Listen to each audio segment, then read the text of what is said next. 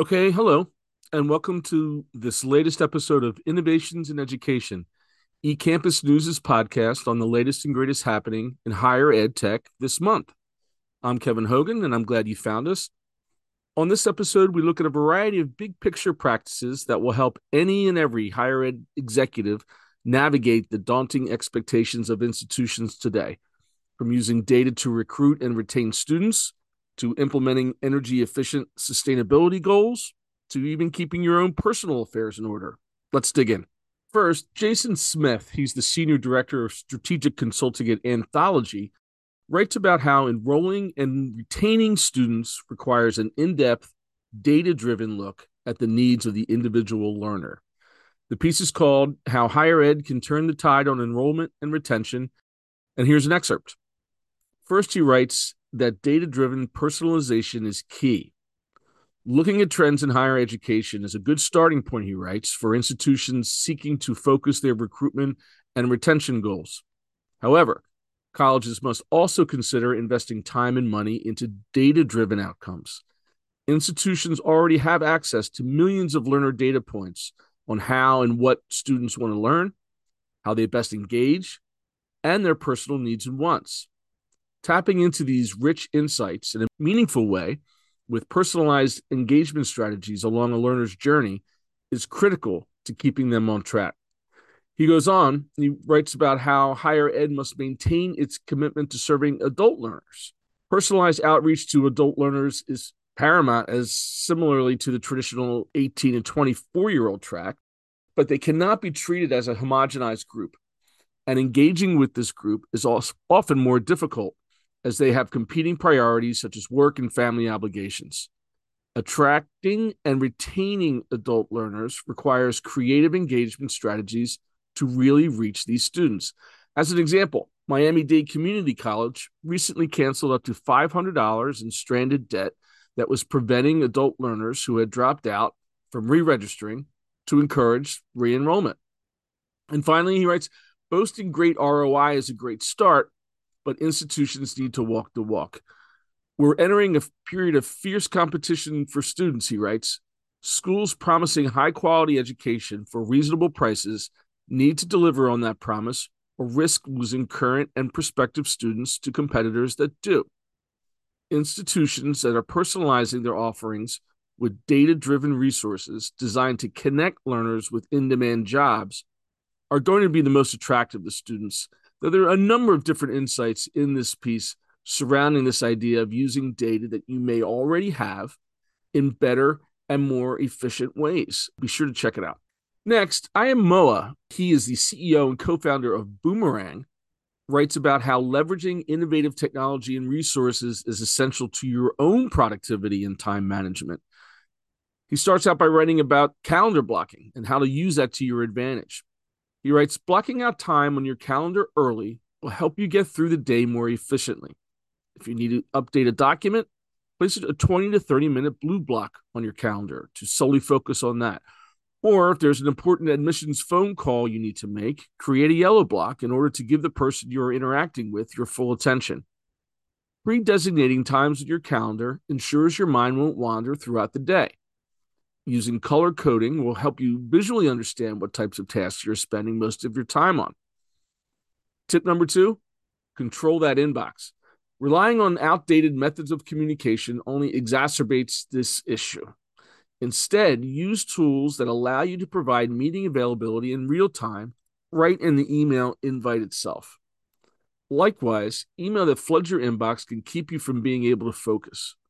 One great workaround for this is to pause your inbox.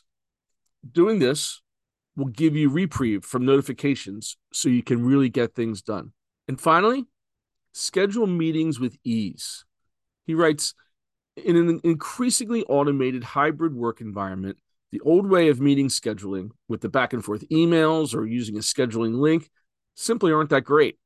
The former clogs your inbox, and the latter makes the person you're inviting break out of their workflow.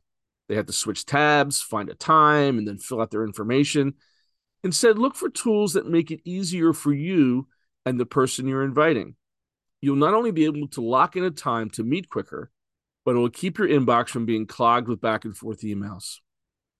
While these things may seem basic at first, they really are essential if you want to be more productive on a day-to-day basis. We may as well practice what we preach, right? You can find the entire piece under the title, 3 Ways to Improve Time Management in an Administrative Role. And finally, the idea of sustainability on campus is more than just a buzzword. Sustainable schools are more attractive to staff and students while improving building operations and helping the school's bottom line. Green schools use less energy and water, have shown a reduction in absenteeism, along with an increase in student performance, and incoming freshmen are twice as likely to choose their school based on sustainability factors. I spoke with Axel Reichart. He's the GM of Smart Power at Honeywell Sustainable Building Technologies, and Karen Cooper. She's the director of offer management at Honeywell, to learn about more ways that universities are becoming more sustainable, how they're using funding mechanisms available to support sustainability improvements, and what first steps schools can take in the walk towards net zero carbon emissions. Here's a snippet. Now, of course, after the regulation pain point, the second pain point is usually about funding, right? Mm-hmm. Where do you get the money to sustain these sort of things? Can you both talk about some of the types of funding and other incentives that are available to help campuses with sustainability upgrades? Sure. I mean, it varies greatly by state and by utility company. Most of your major utilities will have rebates available for certain projects that you do. There's a lot of federal money that is available, and depending on what you're doing, you can get grants for things. I actually even recently heard of a school that's leveraging the CHIPS and Science Act to do some EV project, which isn't something I had thought of using before. So there's a lot of stuff that's out there. And even though some of the legislation seems vague because the government very much wants everybody to start being creative and come up with ways to solve our energy challenges.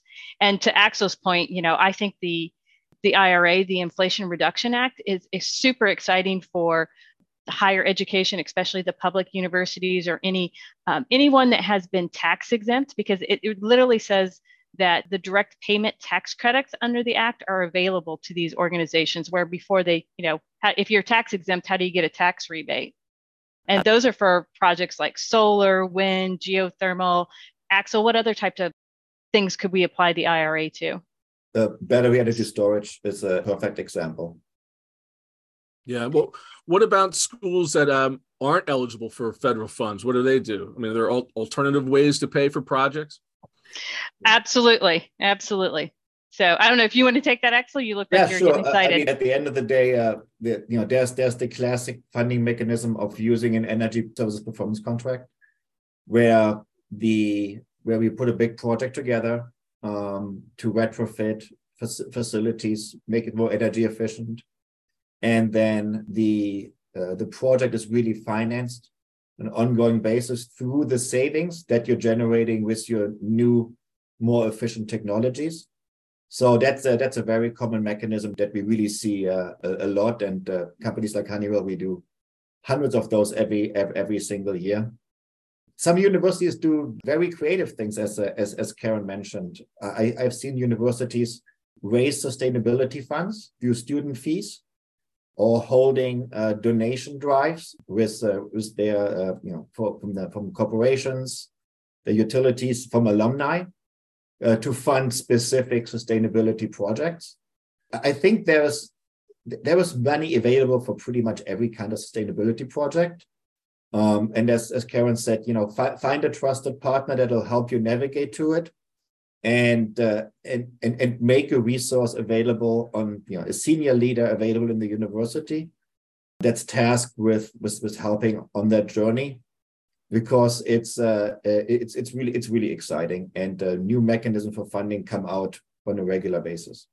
Yeah, I don't think we can emphasize enough how important it is when there's all this money available. There's also a lot of people trying to tap into it. So make sure you do vet your partner very well, and make sure if you engage in these energy performance types that you read the contract closely.